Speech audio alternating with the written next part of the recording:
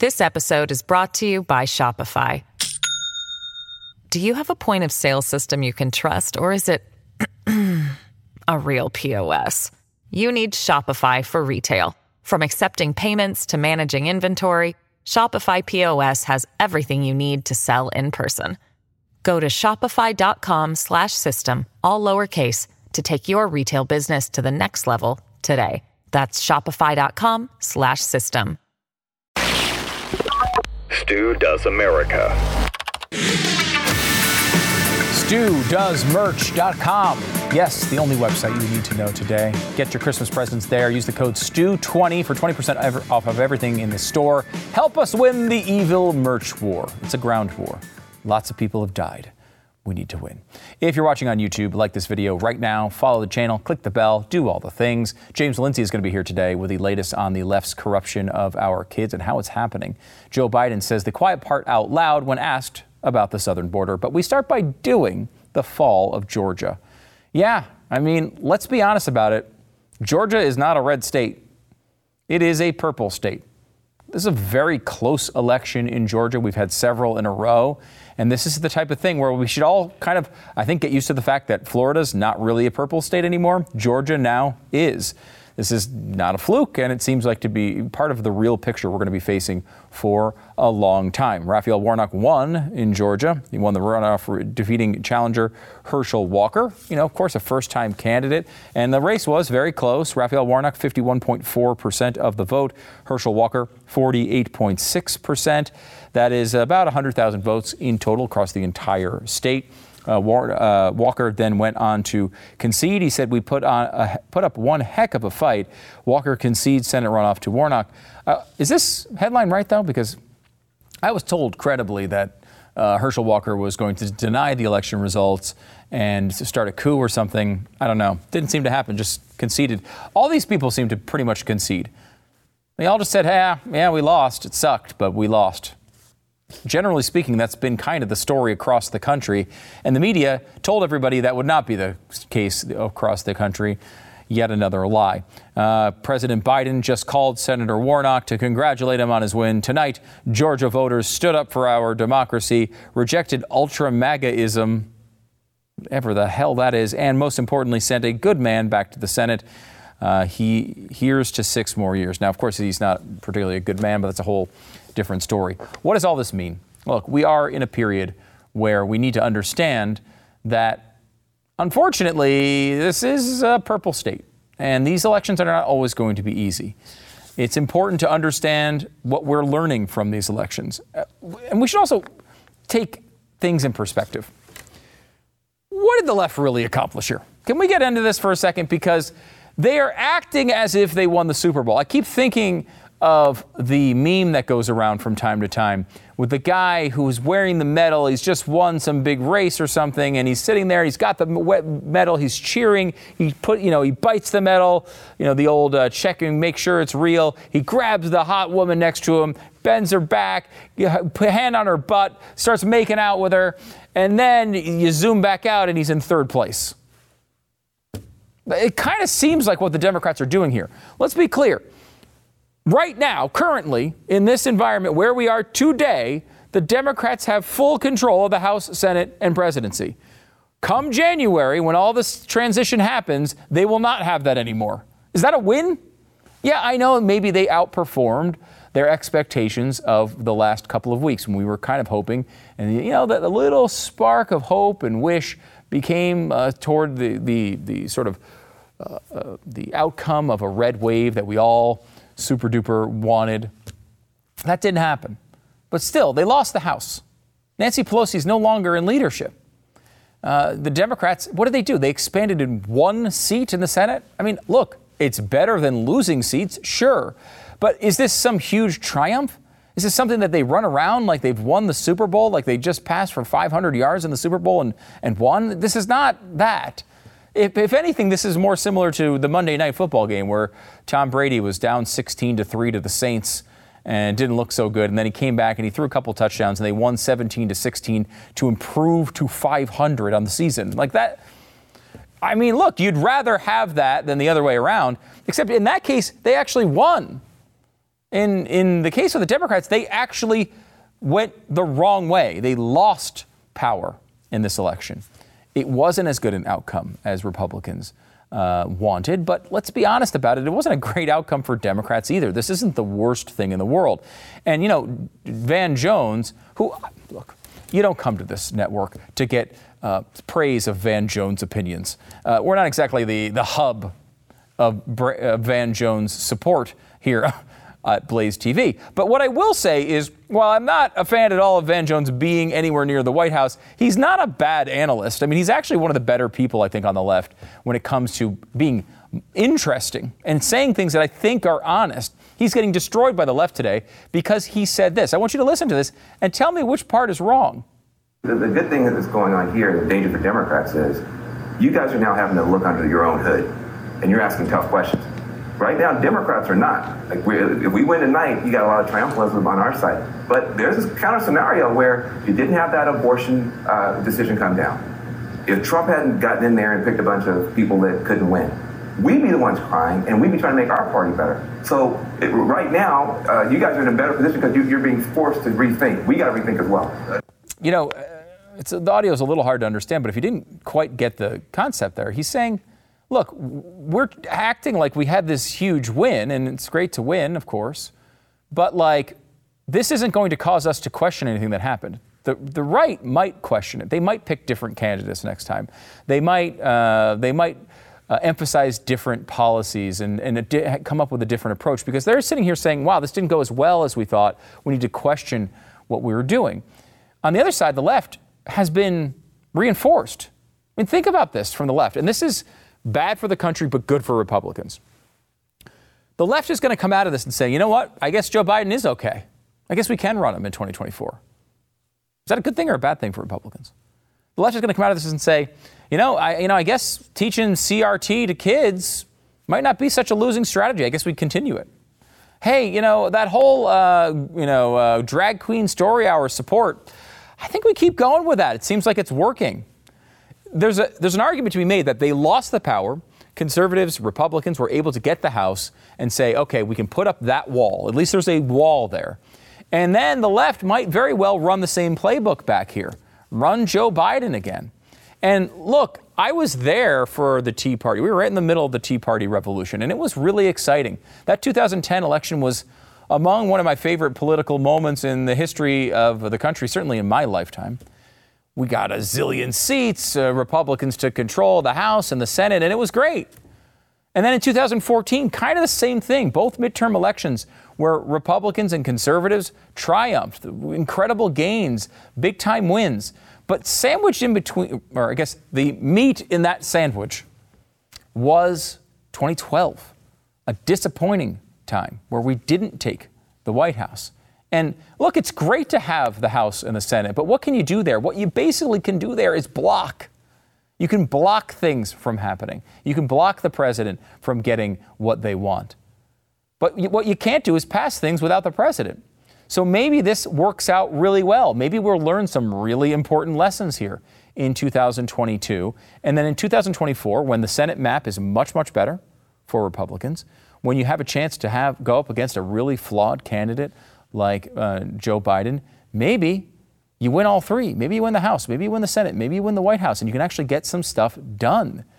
Maybe this winds up being the best case scenario. I don't know. It's going to be a rough couple years from here on out, and I'm making lemonade out of lemons a little bit here. But look, maybe this works out really, really well this time. Let me also go on to the Georgia thing in particular, because I do think this is important to think about. Herschel Walker, I think, as a guy, I really like him. We've had him on the show before. He's a former Philadelphia Eagle, so, obviously he's a good person. Although he's also a former Cowboy, so I don't know what to think about Herschel. But the larger point there is that he's a first-time candidate, and he came into a very competitive race in a difficult state, a purple state. And, I think the idea was he's a big celebrity personality, and he's very, very famous in Georgia. Georgia, by the way, the number one seed right now in college football. There's a lot to think of when it comes to ties to that state. And there's reasons to believe that Herschel Walker would have performed well. But you put a guy who, in a very difficult position, frankly. He wanted this. I think he had really good moments in the campaign. And, there are some candidates, I think, around the country that were real mistakes to run. I don't think Herschel Walker falls into that category. I think it's a little bit revisionist to say, okay, well, this guy was a terrible candidate. I think he would have won in the field whether he had the Trump endorsement or not. He sort of, even Mitch McConnell was kind of on board of clearing the field for Herschel Walker. There wasn't really a challenger there that they thought could win. But I do think that it's important for going forward for Republicans and conservatives to look at their field of candidates and pick the right tool for the job. We mentioned football a couple times here. Let me think of a good football team to come up with here in an analogy. It's hard to. Are there any, 11-1 teams in the NFL? Probably not. That's so rare. Oh, wait, there is one, the Philadelphia Eagles. The Philadelphia Eagles are 11-1, and they were 9-1. And then they've won the last 2 games. And it's been interesting as an Eagles fan. Of course, I watch every single second. Against Green Bay, a team that defeated the Dallas Cowboys, by the way, they ran for 363 yards or something. It was like the most yards for the franchise since 1948. It was the most rushing yards we've seen in a very long time in the NFL. They just absolutely dominated the line of scrimmage and ran the ball down their throat, play after play after play. Their next matchup, Tennessee Titans. Great rushing defense. Porous sort of in the secondary and when it comes to passing defense.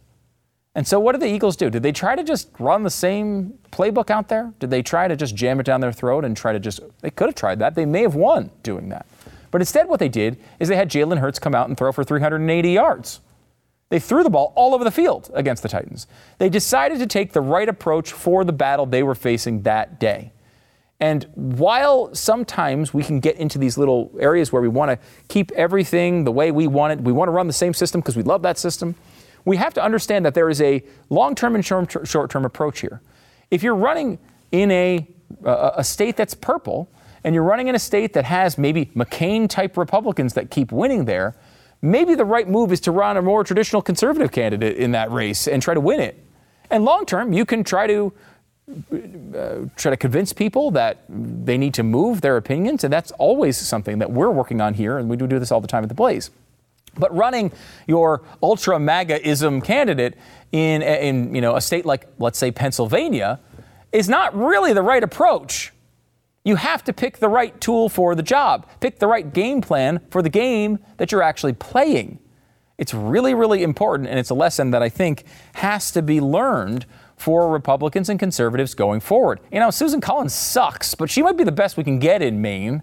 So maybe you deal with Susan Collins in Maine and line up really strong people in places like, Utah, where, by the way, did I mention that Mitt Romney is up for re-election in 2 years? You want to talk about a smart place to focus, it's a place like that. Find the right candidate there. Find the right candidate to take out Joe Manchin in West Virginia. The right candidate in Ohio to make sure that they win. Look, J.D. Vance worked completely fine in Ohio. Dr. Oz, not so much in Pennsylvania. Make the right decision for the right game, the right tool for the right job, the right playbook for the right weekend. That's how you do this. And then over the long term, you work to convince people, to persuade people that the more pure policy is the right policy. That's how this works in a long-term and a short-term environment. Learn these lessons and go forward into 2024. Does America.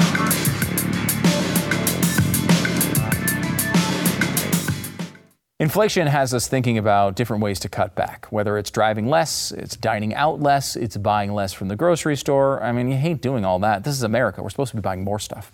That's not fun. That's why you got to use Upside. It's why I use Upside. I know that I got a new car, as you may know. It took 14 months to show up, but that's America apparently today. So I've got this car, and I'm driving it around, and this is not an electric, not a economy car, it's not a hybrid. No. It basically if I want to drive from here to the gas station, I need a full tank of gas. So all I can do really is make it to the gas station and back. It's a lot. And so I put a ton of gas into this. And I said to myself, you know what I need to do? I need to fire up Upside every single time I'm at the gas station. Why? Because you can save. I save 35 cents a gallon on Upside. 35 cents a gallon. That's a massive difference. If you use the promo code now on the Upside app, use the promo code STU, you get $5 or more cash back on your first purchase of $10 or more. Then you can claim an offer for wherever you're going. You just go in, check into the business. It's not just gas, by the way. It's restaurants. It's all sorts of stuff. Go there now, get the free Upside app and use the promo code STU. Get $5 or more cash back on your first purchase of $10 or more. $5 or more cash back. Why not take it? It's free money on your first purchase of $10 or more using the promo code STU with the Upside app. This episode is brought to you by Shopify. Do you have a point of sale system you can trust, or is it a real POS? You need Shopify for retail. From accepting payments to managing inventory, Shopify POS has everything you need to sell in person. Go to shopify.com/system, all lowercase, to take your retail business to the next level today. That's shopify.com/system. I'm happy to welcome James Lindsay to the program. He's the founder and president of New Discourses, and he's author of a new book, The Marxification of Education. Paulo Freire, I'm trying. I have no idea if I'm critical Marxism and the left and the theft of education. It came out yesterday, so we're right on top of this. This is great. Get a copy as soon as you can, and you will read the book and not need to know how to pronounce his name. So that's an important part of this. Yeah, it only appears like 1,000 times in the text. You could make Freire. That's what I was told. Okay. I'm just going with it. Yeah, let's just do it. I mean, the British are unapologetic, right? They're like, let's go get tacos. Right. They're unapologetic about just saying things how they're going to say them. I think we should do the same thing. Why do we care? You know That's what? right. Let's do it. The Copenhagen one really bothers me. Oh, no. It's Copenhagen. It's just going to be Copenhagen. We're going to get into pecans and pecans. We are. That's coming soon. The book is out, and it focuses on an important figure that I don't think most people know. I mean, I think you're really educating people. Who is this guy? Who is our friend with the name we shall not pronounce? Yeah, I'll even hold it up. Look, it exists. It's real. It's Here real. I am holding my fist on the back. It's great. So who is Freire? So Paulo Freire was a Brazilian Marxist and post-colonialist educator. In the early 60s, he claimed to have devised, first you should mention, his family got deposed by the nationalist regime when it took over. They were put into extreme poverty from a middle class situation. So he had some chips on his shoulder against the regime. Sure. And so then he develops this way of like educating the peasants, where if you talk to them, instead of trying to teach them stupid words that nobody knows, like bird, and nobody cares, like they don't want to talk about birds. They want to talk about what's happening in their life. So you teach them to read the words that are things that are happening in their life. So that's his idea. And allegedly he had some success with this. I don't know if this is true or not. But what he develops is this whole theory of education based on the idea that you're going to use words that mean something to the people. That's a real nice way to start with him. Sure. But then the regime got mad at him, kicked him out. There's actually a revolution. They kicked him out. He fled to Bolivia. The Bolivians didn't want him either. They kicked him out. He went to Chile and studied straight up with actual Marxists for 5 or 6 years. He already had Marxist dispositions, post-colonial dispositions, thought that the education system that exists is colonizing the mind, and you want to throw that off. Decolonizing the curriculum, this guy. And so he comes up with this whole Marxist theory of education, where the idea is that people who get to decide what counts as knowledge, what knowing, are like the bourgeois class that controls everything, and they use that to oppress everybody else by making them learn things to get good jobs in the system that they benefit from. So he creates a Marxist theory of education, hence the title, Marxification of Education, and he comes up with this whole scheme using those those what he called generative words, the things that mean something to somebody. He changed it all over to where what you should teach people to read with or whatever else is words that mean something to them emotionally and politically. In other words, words that might radicalize them. So they recommend, that kindergartner's first word, see Dick run? No. Hunger, starvation, dying, death. That kind of stuff. It's dark, man. It's real dark, because the point is to, in his words, to use the academic lesson as a mediator to real knowledge, which is, in his words, political knowledge. And when a Marxist says political knowledge, they mean believing things as a Marxist does. Yeah. It's interesting, because I want to get into how this spreads and moves across, but just you talking about that sounds so similar to what we're seeing with global warming today. Oh, yeah. Where this is just, the kids are taught that this is, we were talking about this earlier on radio today. Greta Thunberg, you look at her and she's being praised by the media and everyone brings her around. This poor girl, has her emotional problems, and believes she's going to die from global warming. This is her reality. Yeah. She's constantly on the edge of death because of the weather. That's right. I mean, that's a terrible existence, and it sounds an exact echo of what you're talking about here. It is, because that's how they teach the environmental stuff, is using this method. So they'll use, petroleum might be a generative word, or pollution, or water, and then they talk about clean water versus dirty water, or trash. These might be the words, and this is how they teach that. And the goal is to create, out of your children, to create Greta Thunberg, people who have an existential belief that if we don't take the sustainability line of the United Nations, then the world's going to end in 10 years.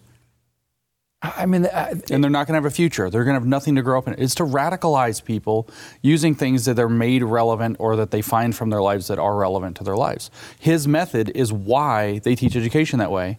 His method is why your kids are being turned into little Greta Thunbergs, because that's what it's designed to do. It's amazing. So it's spread all the way here, but obviously this takes a long time. Frary comes up with this, starts to implement it in South America. Yeah. How does it get adopted? Why do people believe it's successful enough or would want to do this? What's your favorite demonic organization in Massachusetts that starts with an H? Harvard.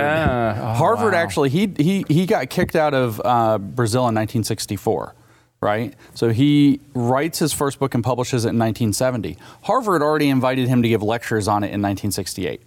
Harvard was way ahead of the curve on this guy. Yeah, on this guy. And then it turns out he was mostly ignored. He lectured at Harvard for 6 months, but he also went to Geneva to take an appointment with the World Council of Churches, which is this big Marxist interfaith movement. Right. There he probably liaised with other Brazilians like the Marxist from Recife, who he had met there before, Dom Helder Camara, who they called the Red Bishop because he was a communist. It turns out Klaus Schwab brought him to the World Economic Forum in 1973 to teach the world about poverty. Lots of weird little ties going on with these people. But they brought him back to the United States, especially after the massive success of his 1985 book, which was called The Politics of Education. And that was successful because one of his acolytes, American-Canadian guy, Henry Giroux, a communist educator, went around from the late 70s when he discovered Paulo's work until 1985, getting Marxists tenured at colleges of education all over the country. He brags that he got over 100 tenured by 1985. So this book comes out in 85. Giroux writes a foreword, goes out. Harvard Educational Review writes a glowing endorsement of it, and boom, they're off to the races. Every college of education starts adopting Paulo Freire and his method. And according to another Marxist educator who did a history of how education turned critical or Marxist, his name's Isaac Gottesman from Iowa State. He says that by 1992, Freire had arrived where he stands today, which is everywhere.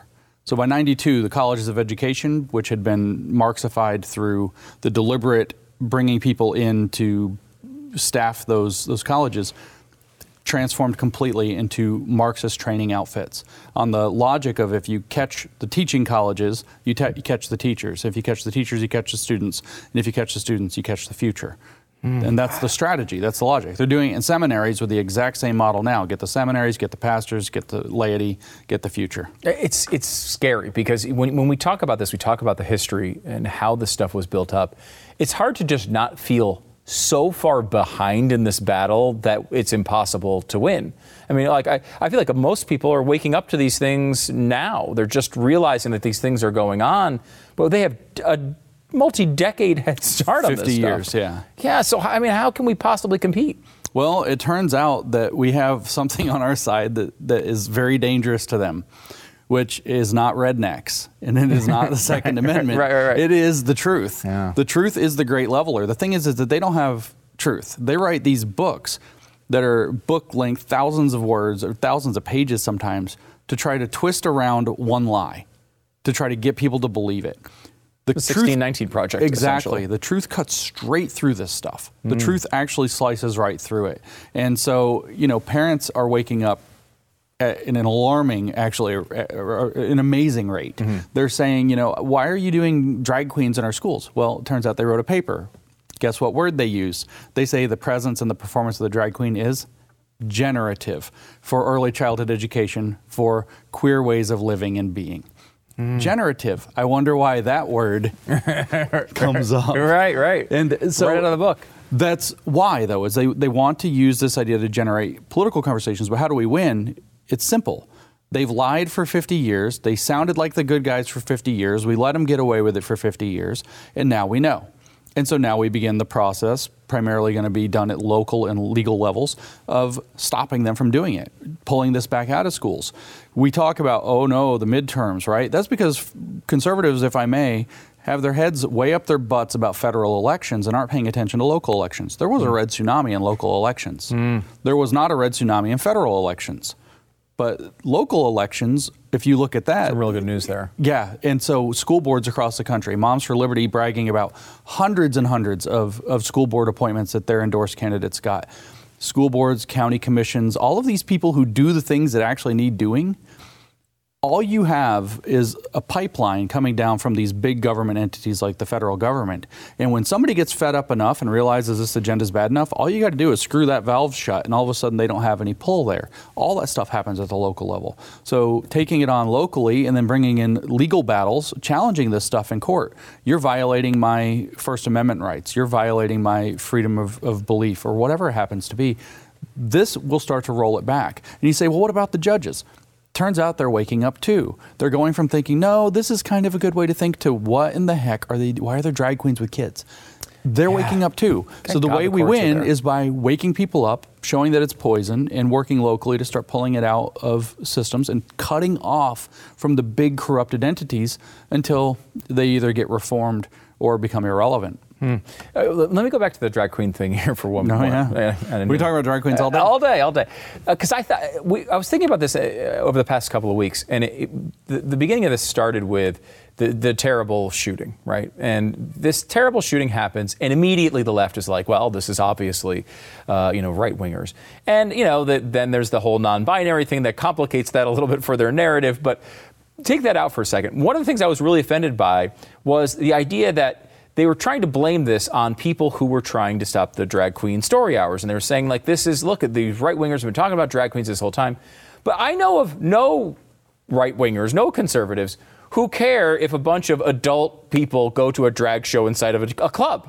Right. It's all about the children. And that kind of went, like, farther down that line of, when did this start? Because drag queens, that's been a thing for a while. I mean, the RuPaul thing was like kind of something that people like looked at and was like, oh, that's a crazy performance. And that had been around for a long time.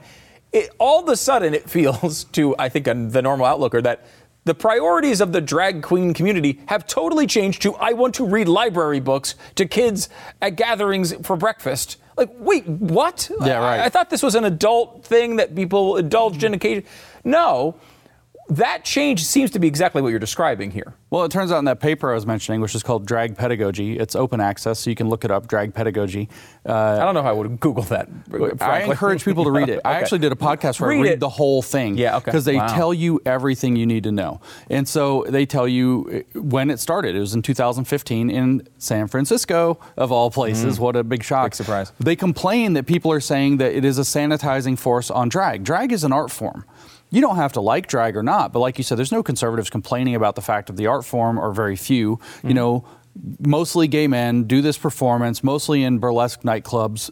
It's sassy, it's subversive, it's often hilarious, and it's for adults, and that's where we knew it. It's the dragging into kids, and because we know, well, first of all, just because it's in front of kids, but also because we know that their intentions are nefarious. But that's why you got to read the paper, because the paper tells you their intentions are nefarious. They say it's about inducing living queerly. They say it's about teaching kids alternate modes of kinship. They say that drag queen story, this is their words, is family friendly in the sense of the family you find on the street, your queer family that you leave your actual family for. And that's in the section about inducing alternate modes of kinship. Abandon your family, that's real kinship, and come join our queer cult. That's what they're actually saying it's about. They say, well, we talk about LGBT empathy. It's about empathy, right? Well, that's a marketing plan. We know that that's how we market it to get it into things, but it's really about teaching kids to live queerly. They say that in the paper. They explicitly, in their own words, say it. And then the last sentence of the paper, I love to bring it up over and over and over again because people should hear this is how they were writing an academic paper for a major curriculum journal called Curriculum Inquiry. And the last sentence of the paper is talking about your kids, and I quote, and we're leaving a trail of glitter in the carpet that will never come out. That's grooming, folks. I don't know. People, wow. I keep getting called out, because I did the OK Groomer stuff. I got kicked off Twitter. I'm back on Twitter. I did the OK Groomer thing, and people are like, I want you to account for yourself for this word. And I've had a BBC reporter, I've had a guy at a talk, I've had challenge me. And I'm like, I'm just going to read to you a few paragraphs out of this paper, and I want to know what word you use. And I'll just do what the BBC guy did. The guy at the talk just started cussing at me afterwards. I win. But the BBC guy, I read this stuff, we're leaving a trail of glitter on the carpet that'll never come out. And he's like, very British, right? well, yes. But don't you think it's dangerous? And I was like, no. I think grooming kids, leaving a trail of drag glitter in their hair or whatever is dangerous. Fascinating. Do you have a couple more minutes? Can you hang out for a few more? All right, more with James Lindsay here in just a second. The new book is out today. We have it right here. It's a real world book. They still have books. You might be saying, hey, I read all my books on my Kindle. These still exist as well, and you should have them because you never know when it's going to get deleted off the Amazon store. The Marxification of Education, Paulo Freire, Critical Marxism and the Theft of Education. And be sure to pick up a copy wherever you get your books. More with James Lindsay here in a second.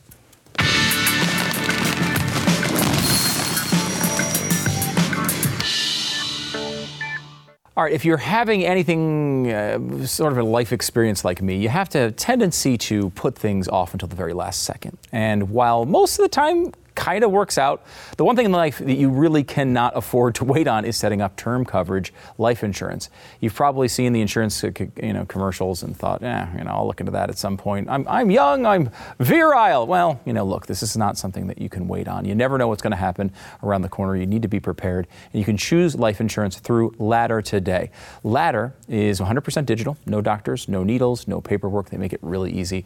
If you apply for $3 million in coverage or less, you just have to answer a few questions about your health in an application. You just need a few minutes and a phone call or a laptop, and you can apply. Ladder's smart algorithms work in real time, so you find out if you're instantly approved. No hidden fees. You can cancel anytime. You can get a full refund if you change your mind in the first 30 days. They make it as easy as possible. Ladder policies are issued by insurers with long proven histories of paying claims. They're rated A and A+ by AM Best. So go to ladderlife.com/Stu today to see if you're instantly approved. It's LADDER life.com/Stu. Ladderlife.com/Stu. Families have a lot going on. Let Ollie help manage the mental load with new cognitive help supplements for everyone 4 and up, like delicious Lolly Focus Pops or Lolly Mellow Pops for kids. And for parents, try 3 new Brainy Chews to help you focus, chill out, or get energized. Find these cognitive health buddies for the whole fam at ollie.com. That's OLLY.com. These statements have not been evaluated by the Food and Drug Administration. This product is not intended to diagnose, treat, cure, or prevent any disease. We're back with more from James Lindsay, author of the new book, The Marxification of Education, Paulo Freire, Critical Marxism and the Theft of Education.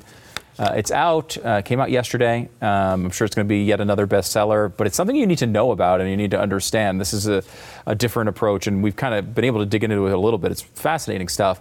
I want to bring Rachel Levine into the conversation, if I could.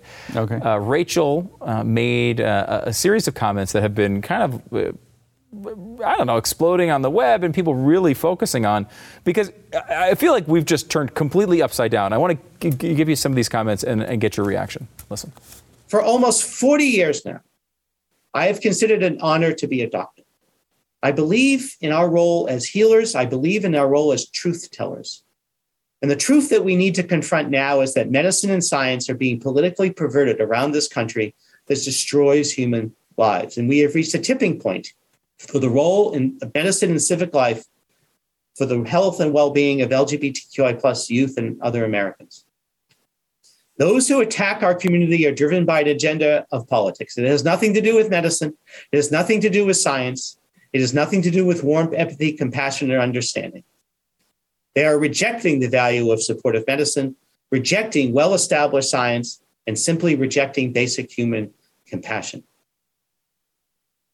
We, as doctors and as people who love our communities and love our nation, have to confront the fact that the language of care and compassion that they're using is being taken for granted to literally tear our communities apart.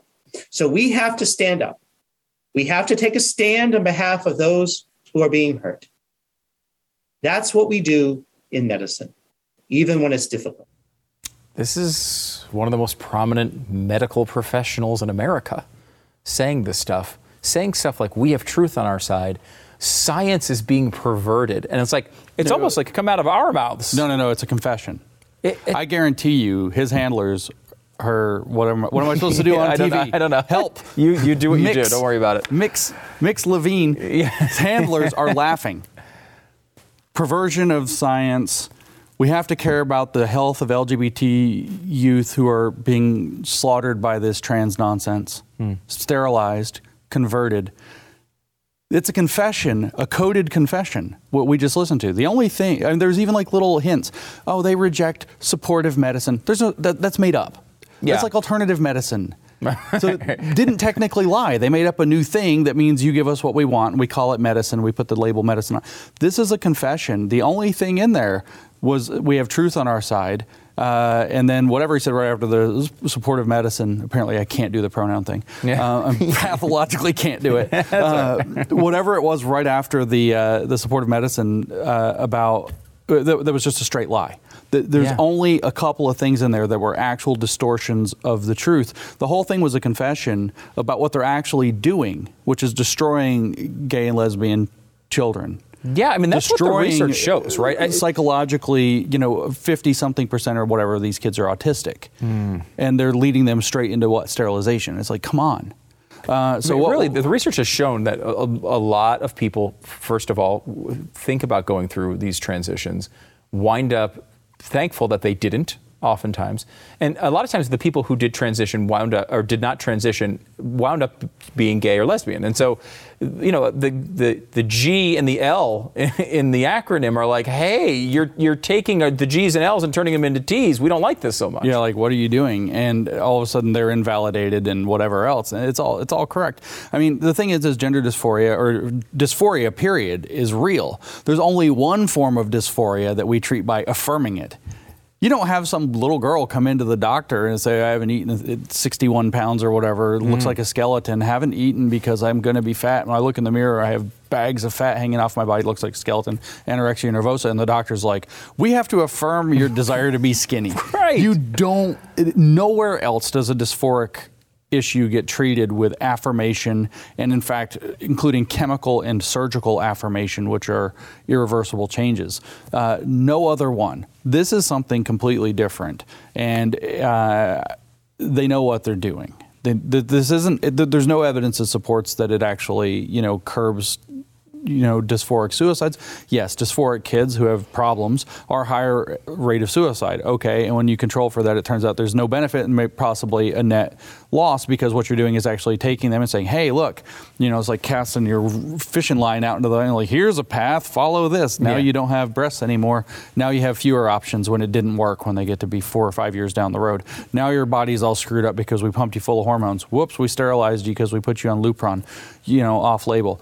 There are lots of reasons why this is just utterly horrific, utterly catastrophic. And what you listen to, people should listen to Mix Levine there, because Admiral Mix, because the matter of fact is that they're telling you what they're doing. And when you learn to hear the coded language, it's really weird, because I read this crap all the time. Right. So I've got to where I can hear it pretty much in real time. I was listening, I was like thinking I was going to have to say this and that. Oh, it's inverted. No. They're confessing.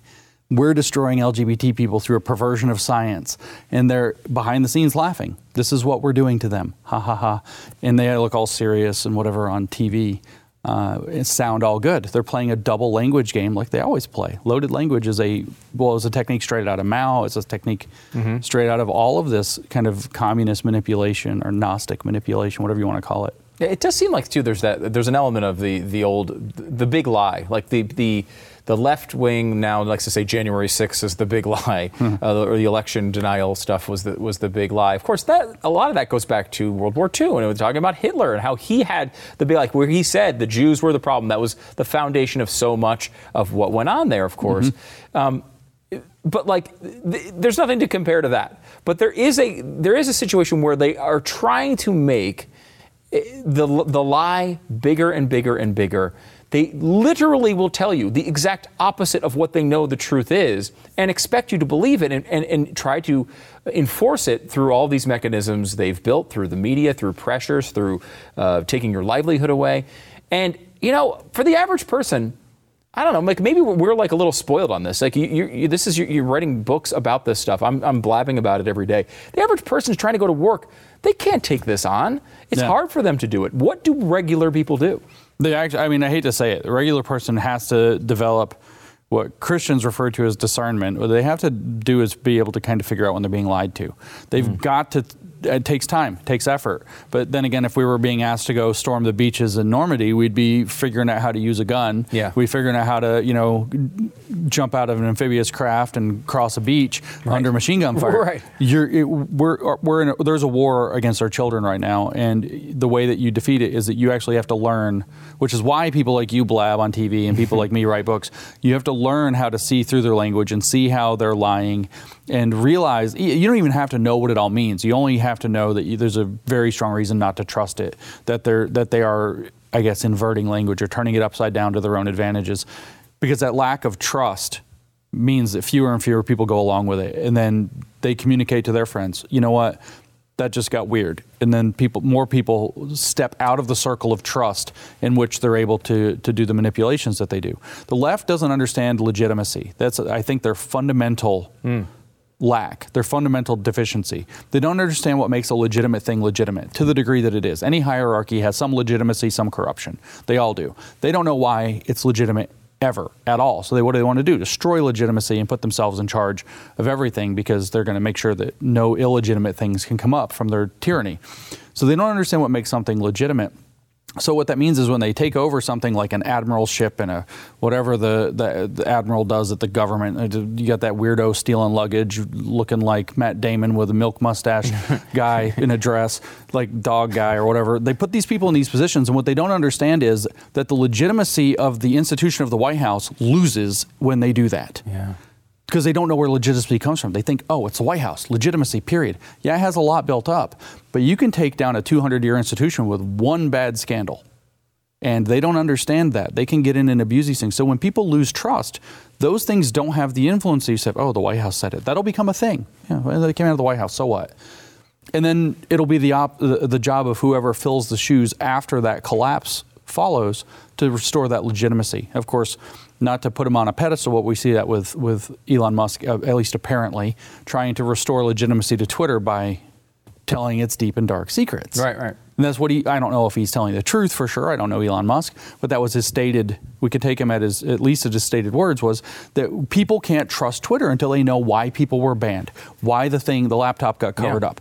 He's trying to restore that transparency. We see pathways back to legitimacy, but they don't have it. Well, it's going to be a long road. I think it is important, as we're talking about, when you're talking about discernment, when you're talking about understanding why these things are happening, you need to understand the sort of foundations that built these ideas. And you need to understand how they came about and how they're being used today.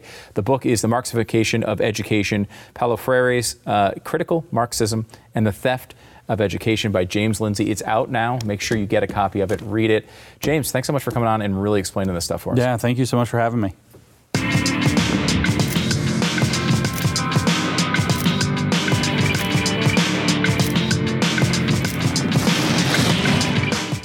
Buying or selling a home is already one of the most stressful things you can do, and it can be 10 times worse if you're not working with the right agent.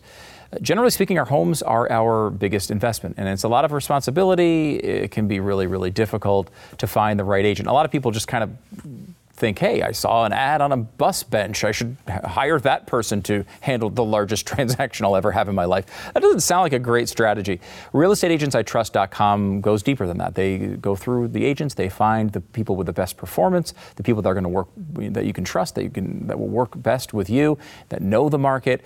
Everything you need to know to make that transaction go the right way. RealestateAgentsITrust.com is the place to go to find that person in your town, no matter where you live, whether you're buying or selling your home. RealestateAgentsITrust.com. Check it out now. RealestateAgentsITrust.com.